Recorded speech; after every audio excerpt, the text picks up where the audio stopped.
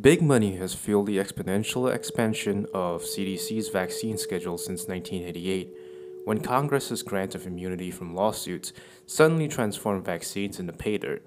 CDC recommended 5 pediatric vaccines when I was a boy in 1954. Today's children cannot go to school without at least 56 doses of 14 vaccines by the time they're 18.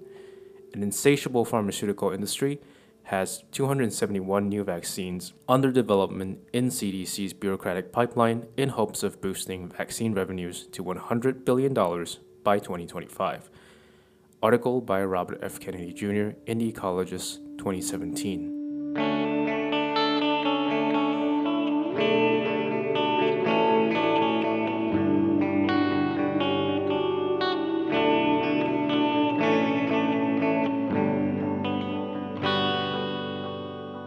Welcome to the Politics of Pandemics, Episode 14, The Thimerosal Bait and Switch.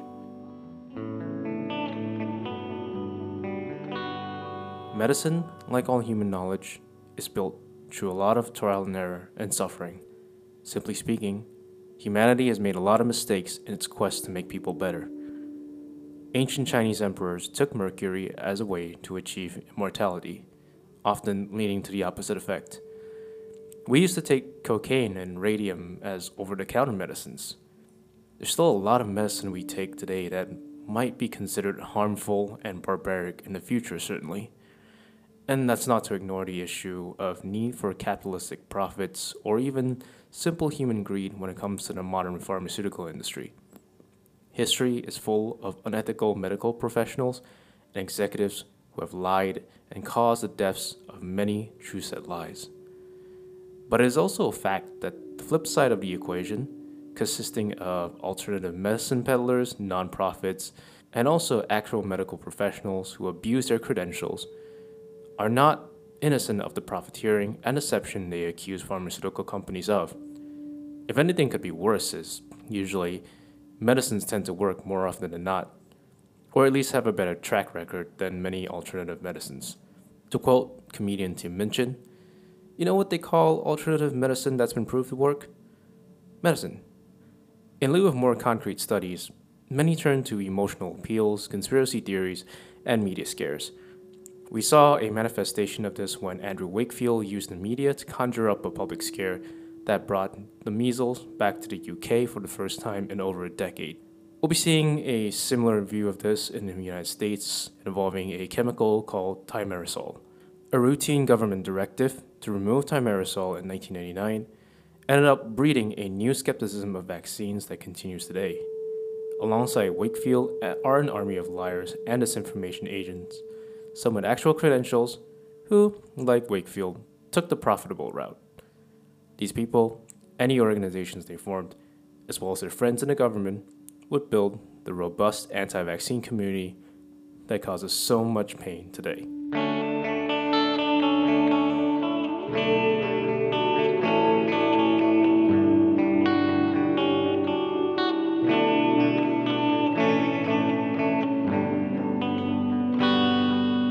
I want to start the story off with what Thimerosal is and how it became the early boogeyman of the anti-vaccination movements in the USA.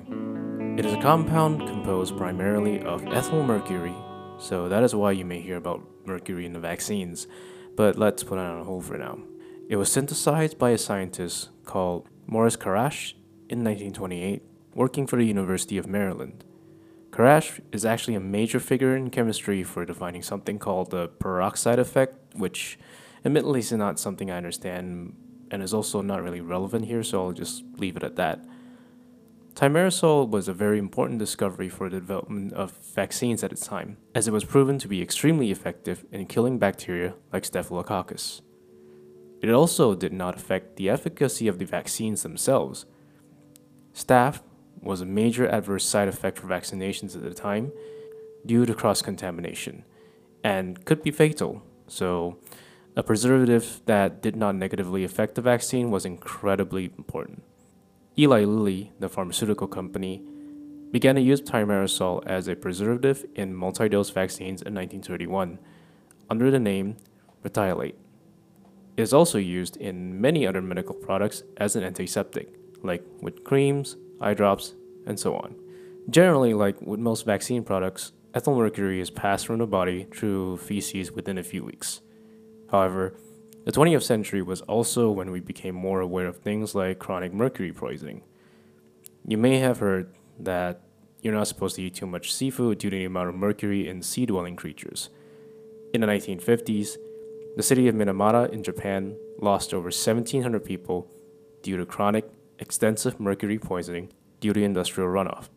Thanks to increasing industrialization and lax environmental laws, mercury was saturating the air, sea, and land, and awareness of chronic mercury intake was increasing. It should be noted that most toxicity studies most focused on methyl mercury, which is very toxic and the cause of most environmental mercury poisoning. And as mentioned, thimerosal contains ethyl mercury, which is less well known in terms of its toxicity. Nevertheless, most authorities make the assumption that both mercury variants have the same toxicity as a precaution. As a result, the U.S. Food and Drug Administration Modernization Act mandated identification and quantification of mercury in all food and drugs, including vaccines, in 1997. The study, 2 years later, found babies got as much as 187.5 micrograms of mercury within the first 6 months of life from all sources.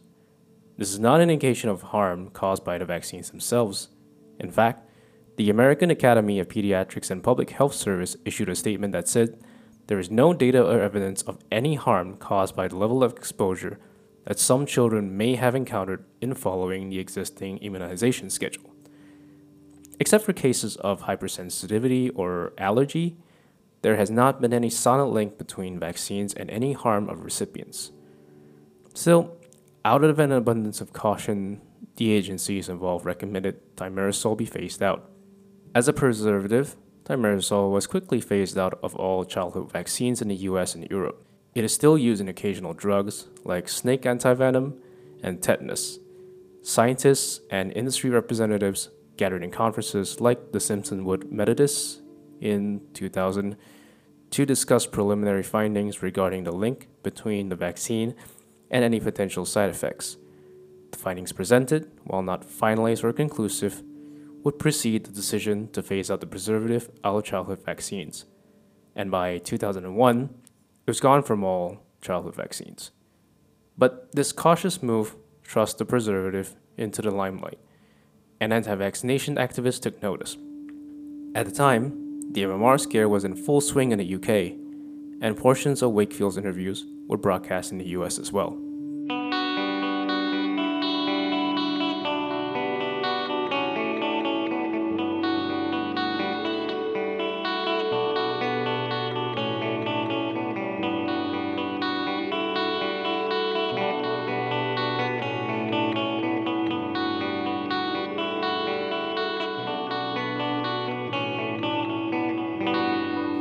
This is where a man called Mark Geyer comes in. Geyer worked with the National Institutes of Health from 1969 to 1982, specializing in biochemistry. In 2003, he and his son, David, published an article claiming a link between thimerosal and autism, titled Thimerosal in Childhood Vaccines, Neurodevelopment Disorders, and Heart Disease in the United States. It was a smoking gun that anti-vaccination activists have been looking for, and here, the Geyers seem to prove that the connection exists. There's only one problem. The Geyers used Veer's data only to draw their conclusions and did not seem to do any testing of their own. VAERS, or Vaccine Adverse Event Reporting System, is a self-reporting database managed by the FDA and the CDC. As the name suggests, it allows medical providers and overall the public to report any and all potential side effects experienced by someone after taking a vaccine. Headache? It's there. Diarrhea?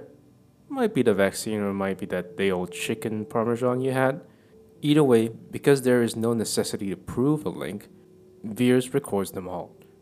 Ideally, it should help researchers identify potential adverse effects of vaccines that they can do further study on. Say if 10,000 recipients of a vaccine report severe headaches, for example, it is something worth looking into. VAERS is not, it should be noted, a confirmation of an adverse effect, given the low data quality and nature of the data. While healthcare professionals are required to report adverse effects to the database, VIRS also allows unverified and public reports, which makes the data easy for misinterpretation or abuse. In 2021, VIRS is being abused in exactly this way by anti-vaxxers to exaggerate the dangers of COVID vaccines by misinterpreting the data there. And in 2003, the Geyers did something similar. The paper was so misleading that the American Academy of Pediatrics issued a strong rebuke against the paper, saying with more clarity what I talked about in the prior paragraph. Quote, "The most important weakness of the article is the reliance on VIRS data to draw conclusions about adverse event associations or causality. VIRS is a passive surveillance system for reporting possible vaccine adverse effects that depends on healthcare professionals, patients, and others to file reports. Health effects reported to VIRS as being associated with vaccines may represent true adverse effects, coincidental occurrences, or mistakes in filing. Inherent limits of VIRS include incomplete reporting, lack of verification of diagnosis, and lack of data on people who are immunized and did not report problems. Data from VIRS are useful for hypothesis generation, but should not be used for research aimed at determining whether vaccines cause certain health problems, as was done in the article by Geyer and Geyer. For instance, VIRS work well to quickly alert investigators to the possibility of intussusception after rotavirus immunization, but could not prove the association. Proof required numerous control studies to document the nature and frequency of this association. Despite the misleading papers and the public rebuke, Mark Geyer has been called upon as an expert witness over 100 times as of 2007, including in tort cases with thousands of plaintiffs alleging vaccine injury. Of course, that doesn't really mean as much when a special master who presided over a case about alleged vaccine injury referred to him in 2003 as, quote, a professional witness in areas for which he has no training, expertise, or experience. He was, and still is, regarded as an expert on mercury and autism, despite Maryland suspending his medical license in 2001 for, among other things, inappropriate diagnosis and administration of the drug Lupron, administering inappropriate chelation therapy, and misrepresentation of credentials to 9 autistic patients. Lupron is used as a chemical castration drug, and we've discussed chelation in the last episode. Now, Mark called Lupron a miracle drug and charged patients thousands to administer his protocol, which is based on some disproven link between precocious puberty, mercury, and autism. He even set up a fake review board to give his finding credibility, which was quickly found out and debunked. After Maryland suspended him, 9 other states followed. Yet, Geyer still managed to be a voice on the subject of mercury. He and his son founded a group called the Coalition for Mercury-Free Drugs, or COMED. COMED was one of the many participants of the Minamata Convention on Mercury, which phases out or eliminates many mercury-related products around the world. And in 2012, COMED sued the government and challenged the determination that Thimerosal is safe and effective. The case was rejected on standing grounds, but in the opinion written by current Supreme Court Justice Brett Kavanaugh, the then judge seemed to go out of his way to recognize the plaintiff's genuine concerns, to quote the ruling.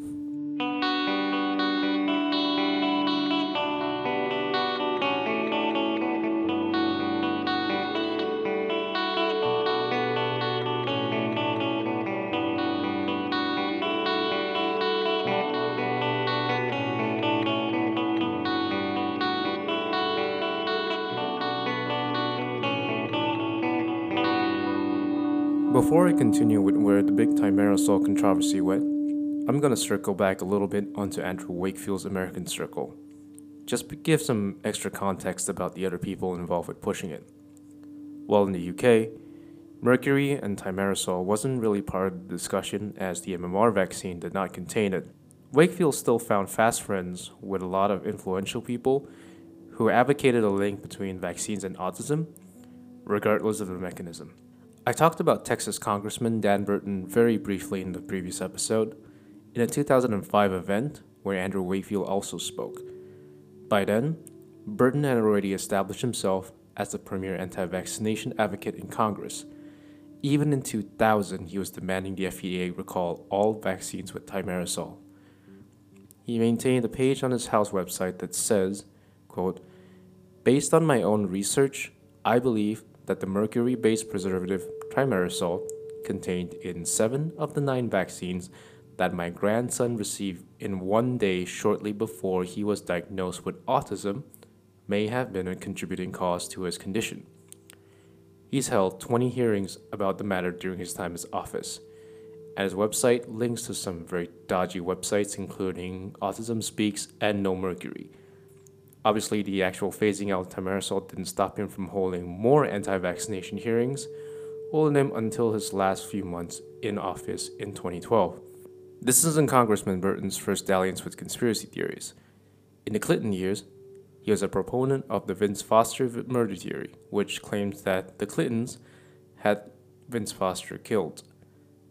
He was known as a Tea Party member in the last few years of his career and continued to speak at anti-vaccine conferences as well as appearing in Andrew Wakefield's movie Vaxxed.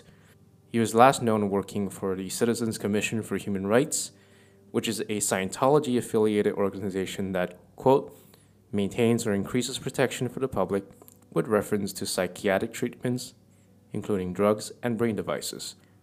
Burton maintained himself as a consistent voice in the halls of power, though he never managed to get anything actually concrete passed on that front. Ultimately, the people who were most successful in spreading disinformation about the vaccines may be the celebrities. In the COVID-19 era, these are people like Joe Rogan, as well as actors like Evangeline Lilly and Letitia Wright, among many, many others. 15 years ago, it was Jenny McCarthy. Jenny McCarthy's story is going to be very familiar by now, with a son that had seizures that she said was caused by the MMR vaccine.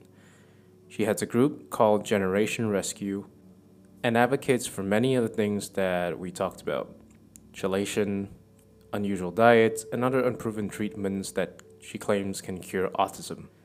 Like many of the organizations we talked about, the board members are involved with selling cures that are unusual at best, like lollipops and hyperbaric chambers. To quote the actual founder of Generation Rescue, J.B. Handley, quote, "To our community, Andrew Wakefield is Nelson Mandela and Jesus Christ rolled up into one. He's a symbol of how all of us feel." And I think that encapsulates why mothers like McCarthy do what they do and why people like her are so effective. The undeniable personal burden of raising a child perceived as sick lends emotional weight that supersedes logical thinking, regardless of the evidence. McCarthy has appeared on several national TV shows talking about the link between vaccines and autism, including on the Oprah Winfrey Show, where Winfrey gave a sympathetic platform to her, calling McCarthy a mother warrior. And despite, or maybe because of, her reputation now as an anti-vaccination advocate and mother of an autistic child, she still has a career in national TV from time to time. But her biggest success, I think, was the Green Our Vaccines March in June 2008, organized in part by Generation Rescue. You can see her in pictures with her then boyfriend, Jim Carrey, marching down DC in green shirts. To quote the press release, McCarthy, author of the best-selling book Louder Than Words, A Mother's Journey in Healing Autism, and Carrey have joined forces with national advocacy organizations in the battle to eliminate toxins from children's vaccines and to encourage national health agencies to reassess mandatory vaccine schedules. While they do support immunization, like many parents and experts in the medical community, McCarthy, Carrey, and many allies feel that children are receiving too many vaccines too soon, many of which are toxic. Their goal is to demand a safer vaccine supply and schedule for children. I think the paragraph is important given that it contains some of the most common weasel words used by anti-vaxxers to soften their stance. They don't always define what the bad toxins in vaccines are, And they claim they're not anti-vaccine, just that there are too many, but there is no evidence of such a thing actually being harmful to children. The campaign against mandatory vaccines is effectively a strike against the concept of herd immunity and the so called freedom of choice to not inoculate their children, hidden behind a call for safer vaccines. By never defining a concrete goal, they can claim the moral high ground. But the biggest thing about the rally was that they managed to get a Kennedy as the keynote speaker, specifically Robert F. Kennedy Jr. He's a bit more well known now for his positions on COVID these days, but he did have a commendable career as an environmental lawyer, lending his gravitas as such, and as a Kennedy, to the vaccine skeptics. And since he will be one of the most important figures in the next couple of episodes anyway, let's get his history out of the way right now.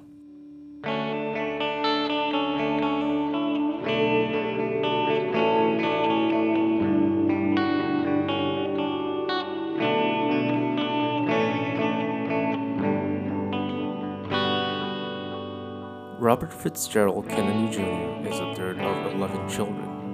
He was 9 when his uncle, the President John F. Kennedy, was killed, and 14 when his own father was gunned down by Sirhan Sirhan. After graduating from law school, like many of his family members, Kennedy made a name for himself as a capable environmental lawyer. He sued polluters on behalf of the river keepers, bringing lawsuits against companies accused of polluting the Hudson River and the waters around New York City and the Long Island Sound. His work there inspired him and others to form the Waterkeeper Alliance, which helps maintain the environmental cleanliness of hundreds of bodies of water around the world. He is also known as a champion of indigenous peoples, for instance, helping indigenous peoples in Chile and Canada halt the construction of dams that would ruin their ancestral lands. He is an opponent of factory farms as well as opposing nuclear power. His environmental activism doesn't always put him in line with other environmentalists. For instance, he opposed a wind farm off of Cape Cod, Massachusetts, taking the side of the fishermen over the environmentalists. But there is one more factor when considering why Robert F. Kennedy Jr. became one of the so-called Disinformation Dozen, named by the Center for Countering Hate, an organization that claims Kennedy and 11 other people are responsible for spreading a majority of disinformation on social media. It started with his son's peanut allergies. Kennedy formed the Food Allergy Initiative, which is the largest private funder of food allergy research in the United States. While nominally a good thing, it is true that Kennedy began to develop an interest in the potential allergens in vaccines, especially as a possible link between vaccines and other maladies began to circulate. It was his article in Salon in 2005, published together with Rolling Stone, entitled Deadly Immunity, that really thrust him into the forefront of the movement. He focused on the Simpsonwood Conference in 2000, and in no uncertain terms, alleged a conspiracy between the pharmaceutical industry and government officials and scientists buried a link between Thimerosal and vaccine injury. To quote, "But instead of taking immediate steps to alert the public and rid the vaccine supply of Thimerosal, the officials and executives at Simpsonwood spent most of the next 2 days discussing how to cover up the damaging data." Kennedy painted a picture of shocked scientists figuring out how to tie the conclusion. He focuses early on a speech by lead researcher Thomas Verstraeten, who Kennedy says was, quote, "shocked by the results and alleged the link between Thimerosal and autism." But by the time Verstraeten published his final results in 2003, the study showed the exact opposite. Kennedy used that, and the fact that Verstraeten switched from being employed by the CDC to GlaxoSmithKline to allege the cover-up and falsification of data. This is something Verstraeten has obviously vehemently denied. Outside of the accusations, the article ultimately contained several key errors that showed how Kennedy misrepresented the conference, its finding, and the framing around the Thimerosal issue. Some were corrected within days of the article's publishing. He exaggerated the number of vaccines and an amount of ethyl mercury that children received as part of his argument that vaccines were receiving too many of them. He falsely claimed the rotavirus vaccine had thimerosal. It did not. As mentioned, only some of the vaccines did. He misrepresented and misattributed quotes. Those were corrected within months of the article coming out, though the article as a whole was not retracted in full until 2011. There is one thing that also stands out in the article in my view, and it's that Kennedy clearly draws a line between thimerosal and his environmental crusades. He knows as well as anyone that profitability is a key reason for environmental damage and human suffering, and he extrapolates that reasoning into the push for vaccines by scientists. He is not alone, and that's why many anti-vaxxers tend to talk about toxins and why you have slogans like green your vaccines.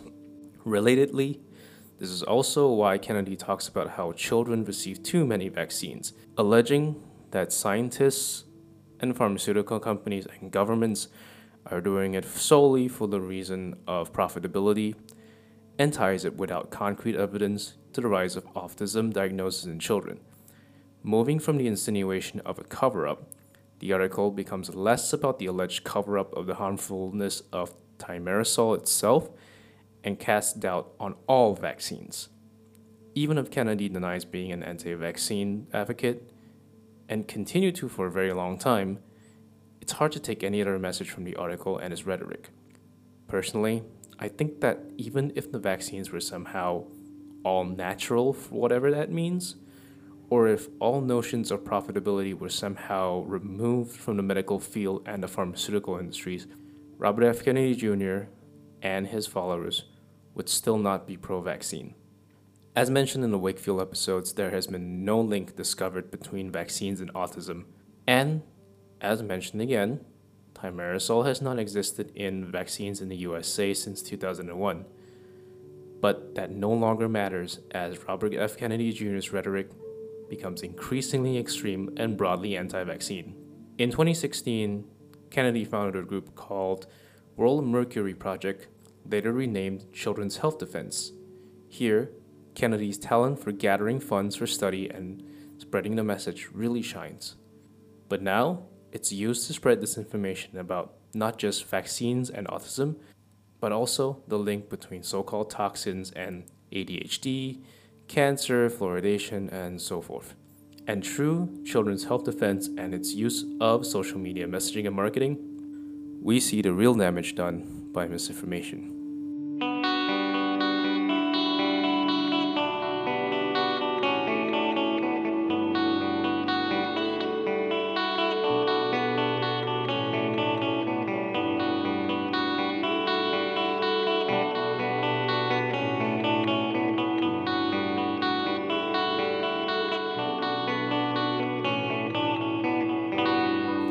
Well, I'm far from done with Robert Kennedy Jr., but I think this might be a good place to end for today.